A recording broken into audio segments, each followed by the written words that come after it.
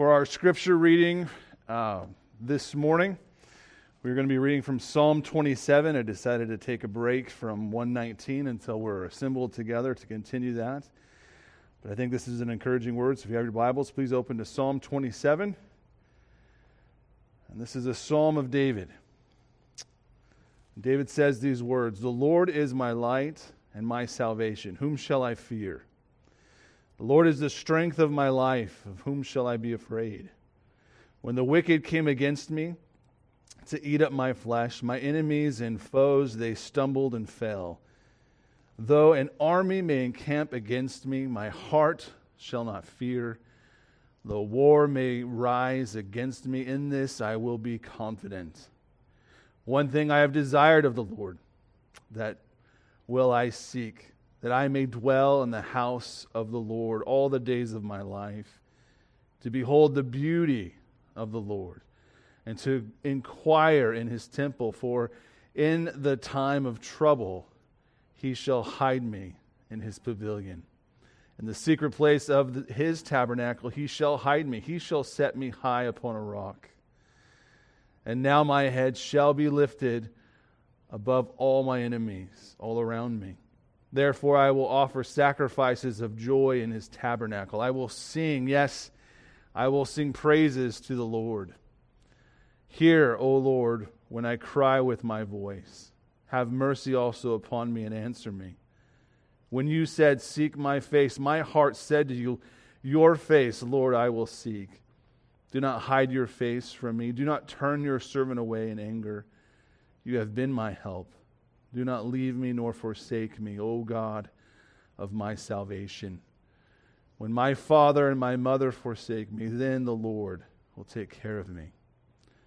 Teach me your way, O Lord, and lead me in a smooth path because of my enemies. Do not deliver me to the will of my adversaries, for false witnesses have risen against me, and such as breathe out violence. I would have lost heart unless I had believed that I would see the goodness of the Lord in the land of the living. Wait on the Lord. Be of good courage, and he shall strengthen your heart. Wait, I say, on the Lord." Let's pray together. Father, we thank you for your goodness and grace, even in the context of situations of life that we're currently in. We praise you, Lord, that you are constant and you are good, that you have given us light, you have given us Christ, you have given us truth, that we have salvation. It is a sure salvation. Lord, we thank you and praise you that you are our strength. There is no need for us to fear. Lord, we are very grateful, and we praise you that we can hide ourselves in your tabernacle. Lord, we have confidence in knowing that when we cry out to you, you hear us. You are a God who concerns himself with us. Lord, thank you for that confidence. Thank you for the courage that we can have in the midst of trials and tribulations. We know you are the ever-present, omnipresent God. We know that you have provision for your children. And we praise you that you are constant. You are good. Father, as we think about who you are and your attributes and your power and your might, we also think about your holiness. You are a holy God. And this brings us, Lord, to a simple acknowledgement that we are sinners. And we ask you to forgive us all our sin. We know our sins are always before you and they are offensive to you. And God, we confess. Please forgive us. Maybe this has been a week for many of us. We've been filled with doubts and fears. And God, maybe that has led us to a place to just question your ability, question what you're doing. Lord, forgive us. We know that these things do not catch you off guard. You are God. You are in control. And so, Lord, we just simply confess if our hearts have been prone to wonder at this time, and I pray that you would strengthen us, you would encourage us, you would open our eyes, Lord, to who you are, to what Christ has done, that, Lord, just as David says, Lord, keep us safe upon your rock. Lord, take care of us. Remind us of your goodness. Remind us, Lord, of your love for us. Bring us to the cross in this time in history where you demonstrated your love for us. Lord, teach us from your word. Sanctify us by your word. Lord, we hear the prayers of our Savior Jesus, even through this time when he was praying, Lord, for his disciples and for all that would believe, that you would set us apart in your word. So, Lord, do that. Grow us. Teach us. Lord, we plead that you would lead us by your power. We are immensely grateful and thankful, Lord, because you have all power. You are true, Lord. You are good. You are peace. You are strength. Lord, you are everything, and we thank you for leading us. Thank you for concerning yourself. Lord, thank you for being active. Thank you for being our help. When we cry out to you, you hear us. Thank you for, Lord, grace and mercy that is in Christ, and we have it in full. This is who you are, and we say thank you. And Lord, as we come before you with just the simple attitude of worship and praise, we pray, Lord, for this situation that is happening in our nation, this virus that is wreaking havoc upon people's lives and families and schedules and, Lord, just every area of our lives. We pray, Lord, for our nation and our states and our community leaders. We ask, God, you to keep them safe, keep them healthy. We pray for our first responders and our doctors and our nurses, our hospital staffs, all those who are, Lord, just serving the sick. We ask and pray, Lord, for your hand to be upon them, that you would keep them safe. You would strengthen their bodies, Lord, if they feel weary. We pray, Lord, for our community and those who are just living in a sense of fear and, Lord, just dread. We pray, God, that your peace would be with us. Pray that you would strengthen your church through this, to be a voice of reason, to be the calm and demonstrate that calm that is desperately needed. We pray, Lord, that we would seize the opportunities of ministry to be the hands and feet of Christ, to love, truly love you first and love our neighbors. Guide us with that. We pray ultimately, Lord, an end to this virus, that you would bring it to a close, that it's, Lord, would stop spreading. And we pray for those dealing with this sickness. We pray for healing. And Lord, we think about all the families and the churches that are disrupted this day. I pray, God, for a sense of unity around Christ, around his word. I pray that we would know in the fullness, even though the church has not assembled collectively together in one place, Lord, it is assembling individually in different homes throughout the country.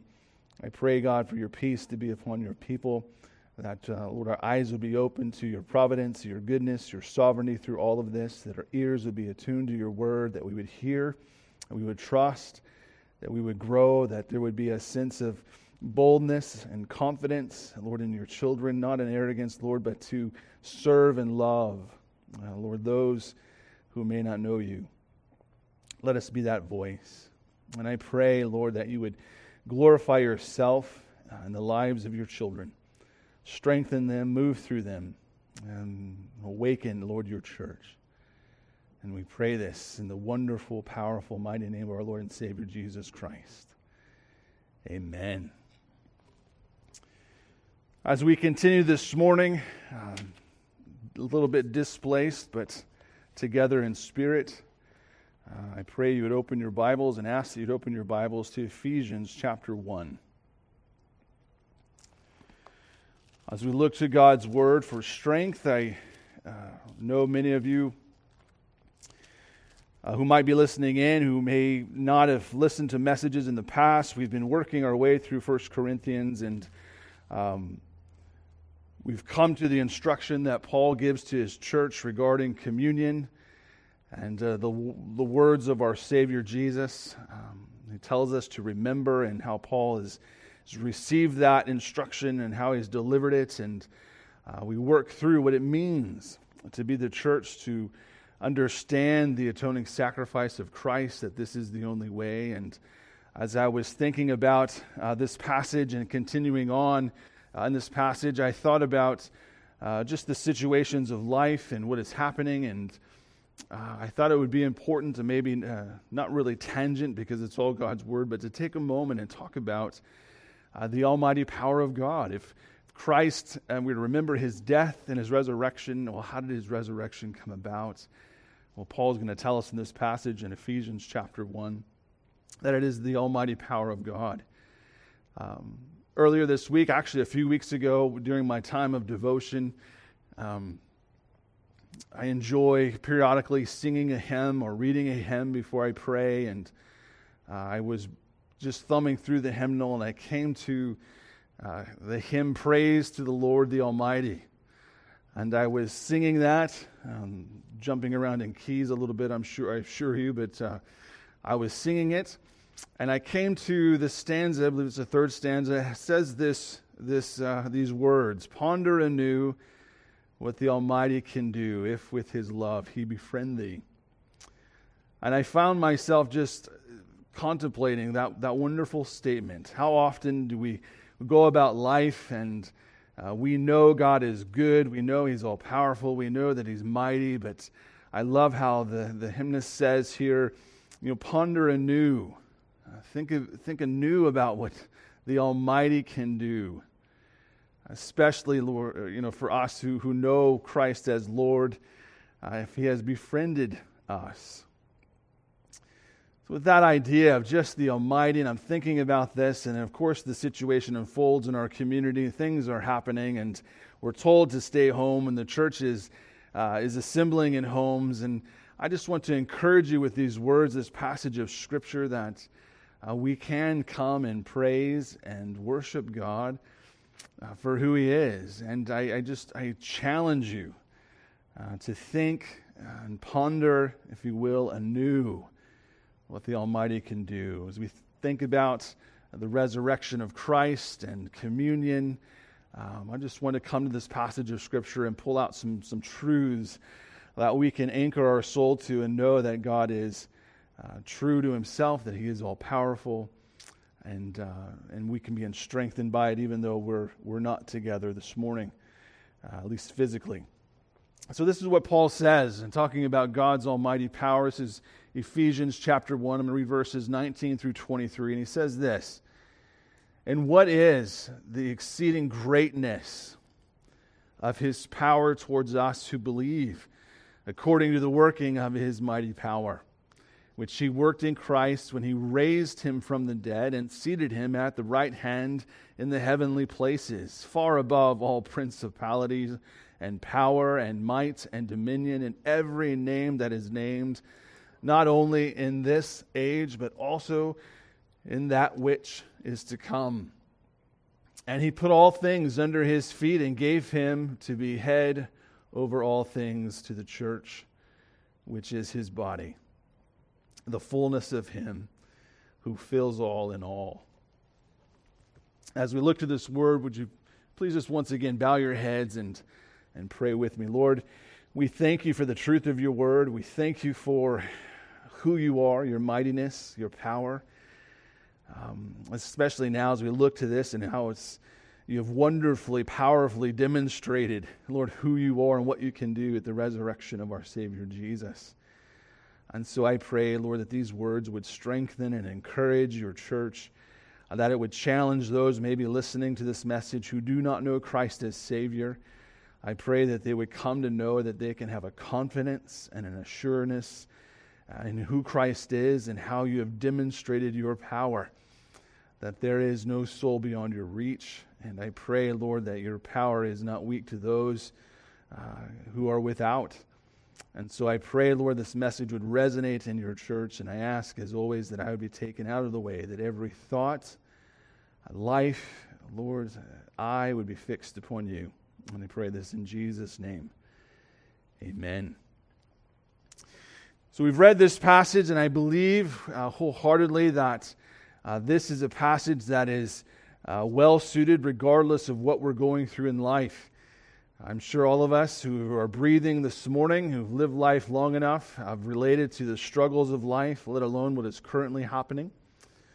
But I believe that we're not immune to the things of of this world. Some of us have struggled with or worked through evil things, and we've worked through bitterness. Sometimes we've struggled with hate. Often we may work through and struggle against lusts and immorality. Maybe we've had moments of anger and endured things through the family, such as murder or war or selfishness or greed, division, strife, disappointments, emptiness, finding purpose or losing purpose in life. We see this passage resonate in so many different areas of our lives. And quite quickly, regardless of what you might be going through today, and we know that we're all experiencing the fear of this virus, we desperately need the power of God every day. Ponder anew the power of God, the mighty workings of God, who He is and what He can do. So this passage, I believe and I trust, should resonate with all of us. And Paul is prayerfully encouraging the Ephesians church to understand how God demonstrates His power in the resurrection of Jesus. And God promises His power to all His believers. This is Paul's prayer, that these Ephesian believers might know God personally, that they might know that He has demonstrated His power in the resurrection of Jesus, the lifting and ascension of Jesus, the authority of Christ, and they might experience this not just in their lives, but also in the context of the church. So as we look to this passage, the few things I want to point out this morning, the first thing I come to is that we learn God's almighty power truly is God Himself. It is God Himself. He is the omnipotent one. It is His attribute. God is all-powerful. Paul says it like this in verse 19. And what is the exceeding greatness of His power towards us who believe, according to the working of His mighty power? Paul seems to go out of his way here to really stress. That's not enough for just to simply say God is all-powerful, He is omnipotent. That is His attribute. It is the power of God. It is God.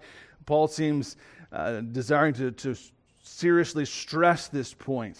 It's great, exceeding greatness. It is not a power that is weak, it is a mighty power. And it's interesting, these words, the word exceeding has the idea with the Greek to mean surpassing or unlimited, immeasurable. It's beyond imagination. And greatness has the idea of mighty, explosive, beyond measure. So we were to take those definitions and work it into Paul's statement here. Paul is praying for these believers to know the surpassing, unlimited, immeasurable, beyond imagination, power that is mighty, explosive, beyond measure, the power of God that saves us. And so simply, it is the power of God that raised Christ. Paul is stressing this. Believers today understand this is who God is. His power is almighty.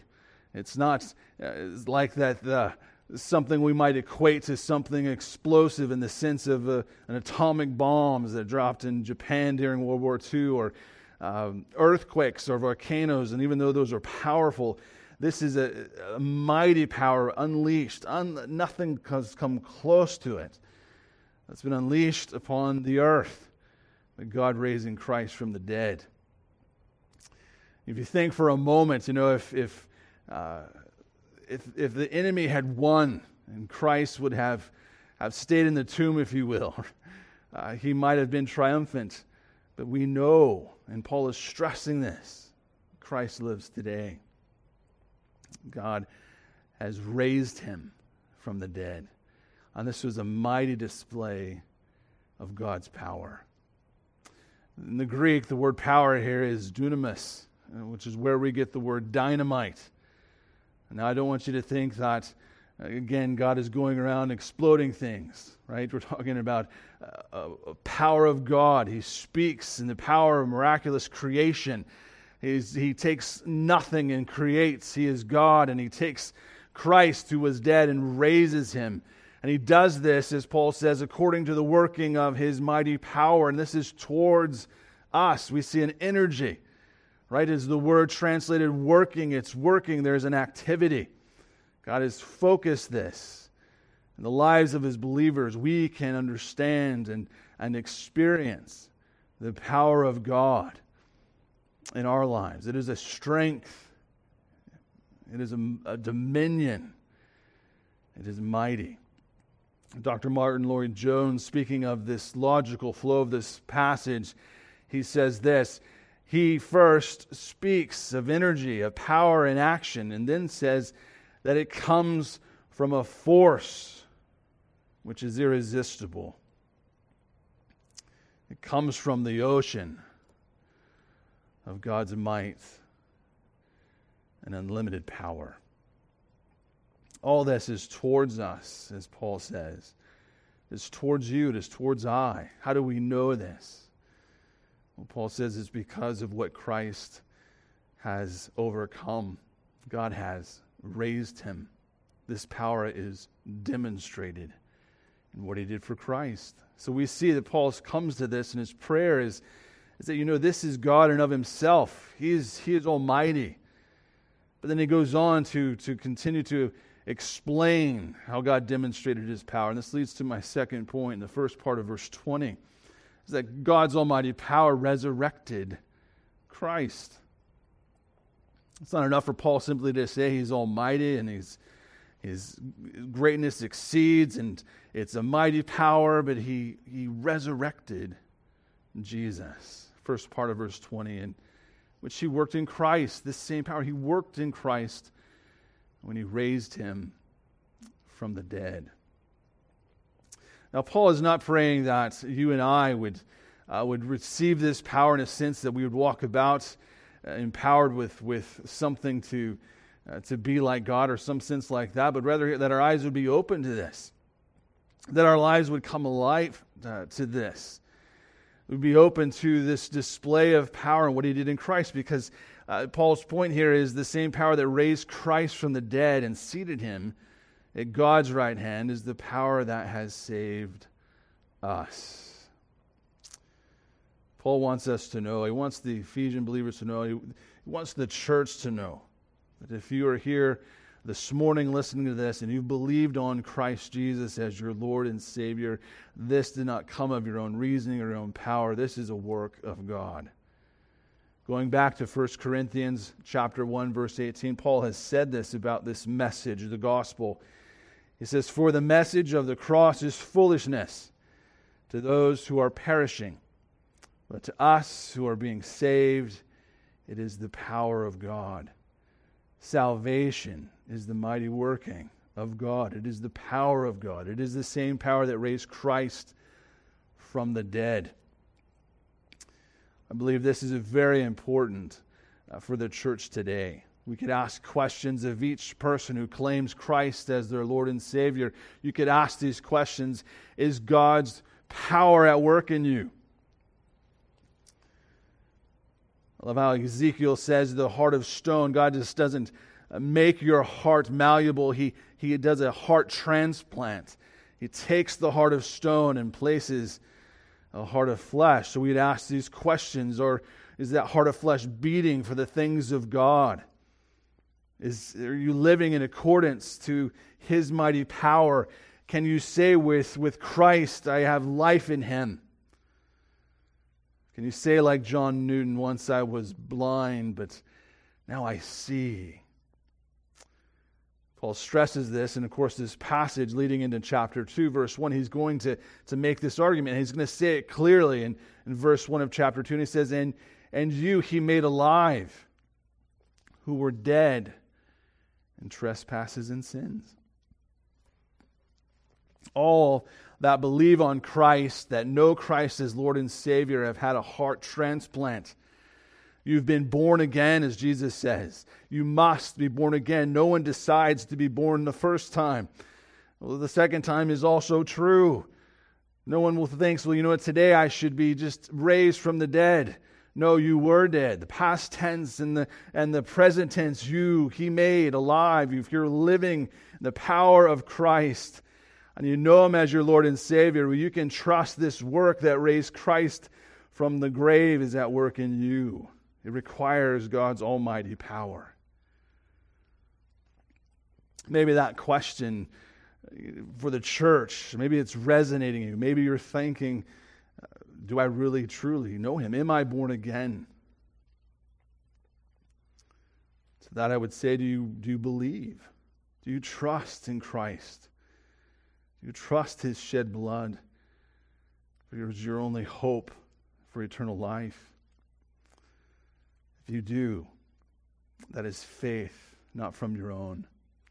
It's from God. The message is not foolishness, but precious. If it's beautiful to you, that is from God. If your eyes have been opened to your need for Jesus, if you've clinged to the cross, have no hope in anything else, that is a work of God. If you love His word, you love His commandments, if you love the gospel, if you're thankful and you're often brought to tears as you think about His love for you, that is a work of God. That is His power at work. And there's three things here that I want you to understand, that because God raised Jesus from the dead, there's three things we can have confidence in right now. The first one is this: God has the power to conquer all the trials and temptations of your life. If you are struggling today, if fear has got a grip on you, if you're wondering about God's activity, if He's absent, you should take heart. You should know God has all power. He raised Christ from the grave on this moment when He conquered that most powerful trial that everyone faces, death. He's conquered it. And by conquering death, by raising Christ from the grave, we can be encouraged. We can be reminded God has everything necessary for me today, that I can walk in the fullness of life, no matter what I face, no matter what I endure, no matter what I go through. No matter the struggles in my flesh, the struggles in life, the things that are uncertain, the things going on in the nation, I can know God's mighty power is at work. It's a wonderful, exceeding great power. It is a mighty power. So we learn that God has the power to conquer all trials and temptations of our lives. The second thing I want you to know is that God has the power to give us new life. When Jesus was raised from the dead, He did not come back in His old life, but He was new. He was a new man. He was raised to the newness of life. God has that power to change. The old has gone, the new has come. We can walk in this newness today. It is for God's children. The last thing I want to stress here about the resurrection power of Christ that God has demonstrated through this is that God has the power to raise men from the dead, to raise every person, those who believe. And I just want to stress here that if you're feeling today that God is not paying attention, or God is somewhere else, or God can't save me, I pray that you would hear this. There is no heart beyond His ability to transplant, to change. God has the power, all the power necessary to bring about salvation. And as we look to this, and this is exactly what Paul is saying, that you can be encouraged, church. God has demonstrated His power at the resurrection of Christ. He can resurrect our souls as well.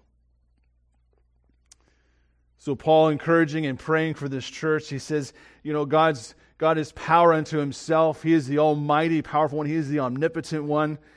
He says this is demonstrated in the resurrection of Jesus. And then it comes to the second part of verse 20 and verse 21, where simply I'm saying God's almighty power exalted Christ.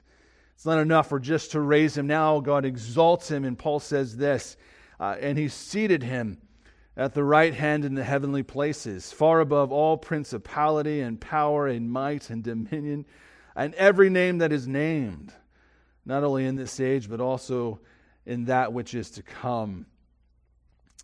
God not only raised Christ, he ascended him into heaven and placed him at his right hand.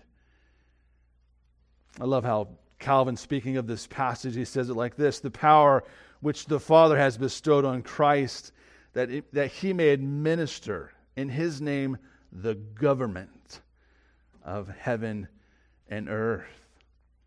See, Christ directs us in every area. And the heavenly glory fills and which Christ dwells should hopefully take our minds to a place that says he is and he will be. He is the exalted one. He has all the power. It's full of his glory. And Paul piles up these words. It's not just enough to say he's exalted up into heaven, but he says against all principality, or over against all principality and power and might and dominion. This is all spiritual power. So if there is, Paul's point there, if you could think of any spiritual power that might exist, Jesus is over them all. Christ is exalted over everything. And it's, again, Paul is stressing this and emphasizing this. It's not enough just to say that, but he goes on and says, not only in this age, but also in that which is to come. Right? So to be clear, Jesus is exalted to the place of absolute supreme power in the entire universe, and his authority is not just for a certain time or a period of time, but for exactly that, all eternity. God has never given this title or invitation to any of his angels or any created being. This alone belongs to the second person of the Trinity, God the Son. And we know that Scripture promises that one day, as we think about where we're at, we think about the struggles we're facing, as we think about the principality and powers, the Satan and his enemies, and the things of this world and his evil ways, we know that one day Christ will come again and ultimately demolish them. And think about, for this church in Ephesus receiving this. This is a culture that was steeped in idol worship, in the occult. Demon possession was common. We see in Acts 19, 11 through 20 that many were going out trying to cast out demons. And this is the passage where the demons were responding, saying, Jesus we know, and Paul we know, but we don't know who you are. We see the problems, and these Ephesians believers came to this moment and trusting as they're hearing this word, believing on Christ. Again, in Acts 19, 11 through 20, it says they burned their magic books, which said it amounts to a small fortune. But they were captivated by Christ. They were saved. They were delivered. I mean, think about this power coming and saying, this God is above all. This Christ who was raised from the dead, he's placed above all these powers of this world, and he's not just for a moment, but for all eternity. This was intensely practical for this church, and I would say, and add to us, is it practical for us today? The Bible tells us that Satan is roaring around, desiring who he may kill, steal, and destroy. And so it's very practical that we would call upon the mighty power of God, that we would trust him. And we would know that Christ didn't simply overcome the grave. No, he has ascended. And he's placed above in complete authority. Paul says it like this in Philippians 2, 9 through 11. Therefore God has highly exalted him and given him the name which is above every name, that at the name of Jesus every knee should bow, of those in heaven and those on earth and those under the earth, and that every tongue should confess that Jesus Christ is Lord, to the glory of God the Father. Paul wants us to know that the power, the exalted Christ, is available to us. All our struggles over against the enemy, over against anything we may face, over against our fears and our doubts. Christ has authority. He is exalted. He alone is exalted. So Paul is saying it's this power, God's almighty power, it's Him. He's the omnipotent one. It's demonstrated in the resurrection of Jesus and the exalted Jesus. But he continues in verse 22, and God's almighty power has placed Christ over the church, over all the church. He is over us, you and I, if you're part of the church. And Paul says in verse 22, and He put all things under His feet and gave Him to be head over all things to the church. Jesus Christ paid the supreme price to start and build the church. He died for it. Therefore, God has given Him the supreme position as headship over it. And all things, not some things, all things are under His feet. And it's interesting, this language, it makes me think in the beginning in Genesis when man, Adam, had dominion over all the animals. And then we know shortly after that, Adam sinned. And the second Adam had to come, Christ. And Christ has redeemed what Adam lost. And everything is placed under His feet. He has authority. And He will have the final victory over Satan, over death. See this demonstrated once again, His death, resurrection, His ascension, His exaltation. It guarantees the outcome. Paul says all of this, all things are under His feet, but He is over the church. He is over you and I today. He is over all the congregations that are not assembling today, but are in homes independently. He is over us. Again, we're reminded the church is never a building. It's never been a building. It's a people. And Christ rules over. He has complete headship. You know, we think of Christ's love for the church, His priestly prayer in John 17. As He prays for His disciples and He prays for the church, every believer. He prays that we would be sanctified in Your truth, in God's truth. Your word, He says, God is truth.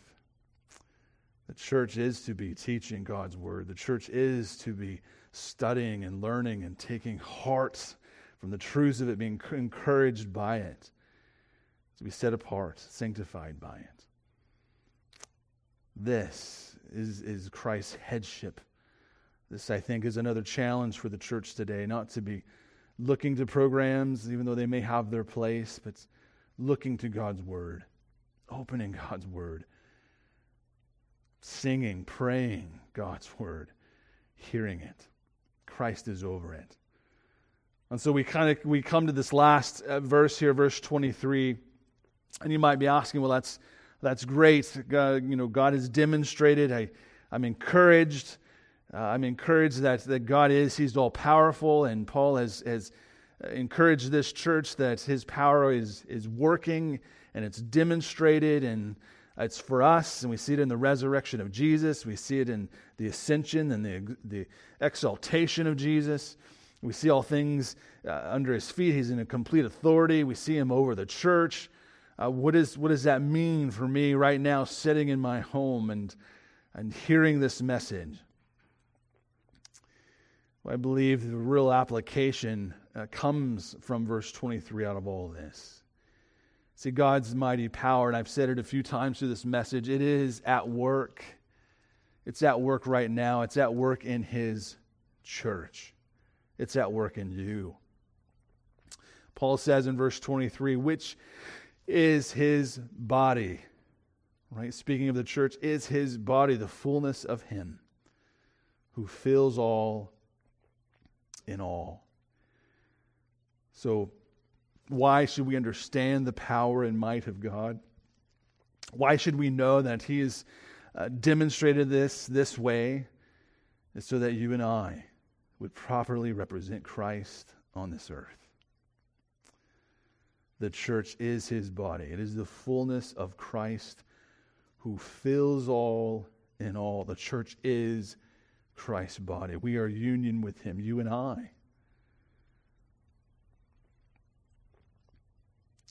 So here's Paul's point. If God had the power to create the church and to make Christ the head of the church, then he has the power to make the body function and work as the church.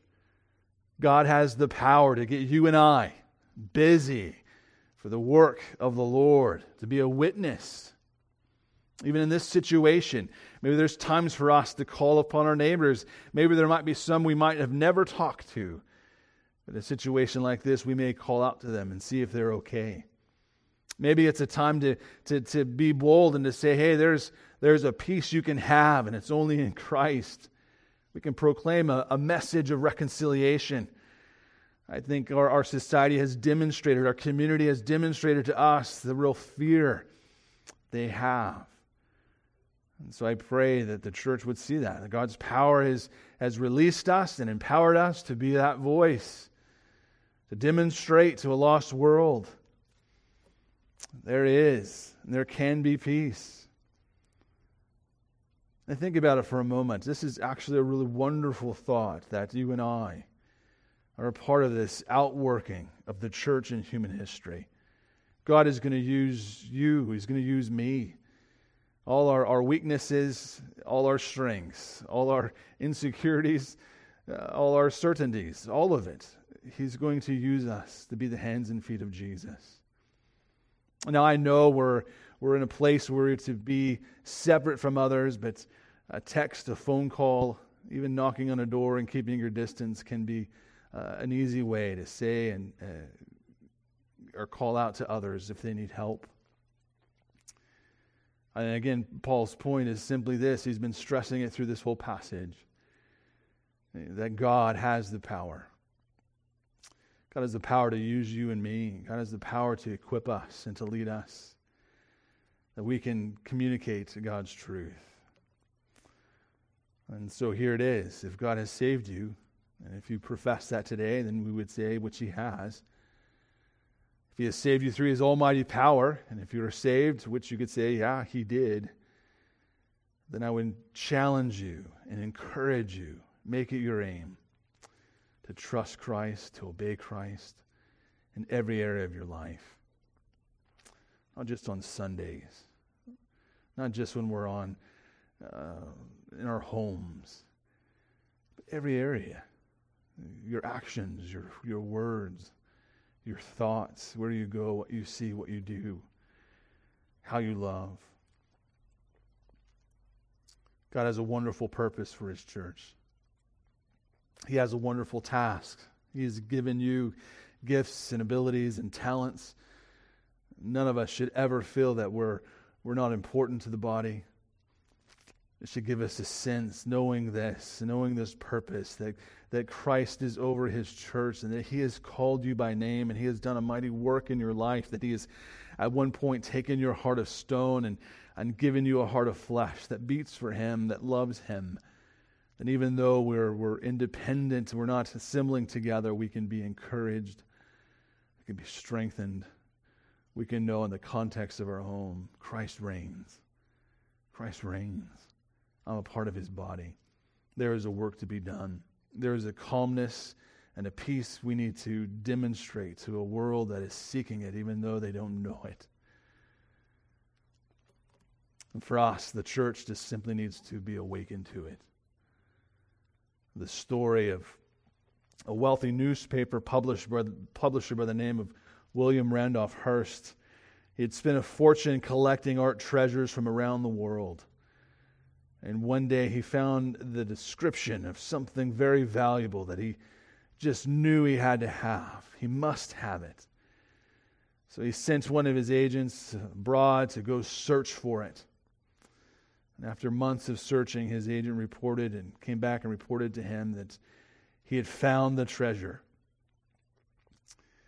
And reported to Mr. Hearst that it was in his warehouse already. He had already owned it. And his searching was in vain. It simply brought him back to his own warehouse. I think for us, the church, even in times like this, is to ponder anew what the Almighty can do. Think once again of the resurrection of Christ. Think again of God's mighty power. It's demonstrated in Jesus. He raised Jesus. He placed everything under his authority. He gave him the headship over the church. He reigns today. If you're struggling with temptation, with fear, with uncertainty, this message is for you. I pray that you would dig hard into God's word. Read this passage. Pray, Lord, help me to walk in your peace, to know that you have power. It is all your power. Be thankful today. If you know Christ, He's done something wonderful. He's demonstrated that power in you. He has raised you. You were dead, but now you live. The cross is not foolish. It's not foolish. It is the power of God. And trust him. Trust him. Live according to his mighty power. Be the church that God has called us to be, in wisdom and discernment and love. Be the hands and feet. Be the ones ready and willing to pray and to encourage, to go the extra mile, to do what we can. Let's pray together. Father, we are eternally grateful and thankful that you love us. That, Lord, your word says this is how we know what love is. Jesus Christ laid down his life for us. And we know that he's risen. He has ascended. And these words, Lord, let them challenge us and encourage us. Let them strengthen us.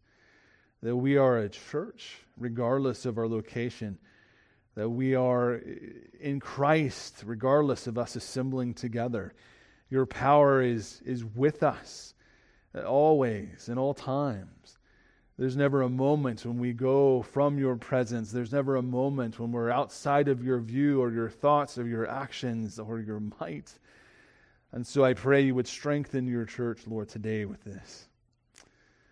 Lord, strengthen us and encourage us. Make us mindful. I pray that, Lord, we would be reminded, we would ponder at a deeper level, at a more meaningful level, the works, Lord, you have done, the demonstration of your power in Christ, the resurrection of Jesus, his authority over every principality and power, over everything, and that there will be a day when all things are new. And I pray that that would resonate deep, not just within Faith Community Bible Church, but every believer who is listening to this message who may or may not attend here. Let it resonate in us. Let us be the hands and feet that has a message of truth, a message of hope. There is a God who changes lives. There is a Savior who can deal with our sin problem, who can be our peace, a peace that transcends all our understanding. It transcends moments in history. It transcends tragedy. It transcends pandemics. It transcends viruses. It transcends everything. It's your power. It's who you are. And you demonstrated it in Christ. Let that, Lord, rest in us. So strengthen your church. Move in them. Let your word come alive. Just as Jesus prayed, Lord, set us apart in your truth. Your word is truth. Let us be encouraged by it, Lord. And may everything bring you glory and honor. We pray this in Jesus' name. Amen.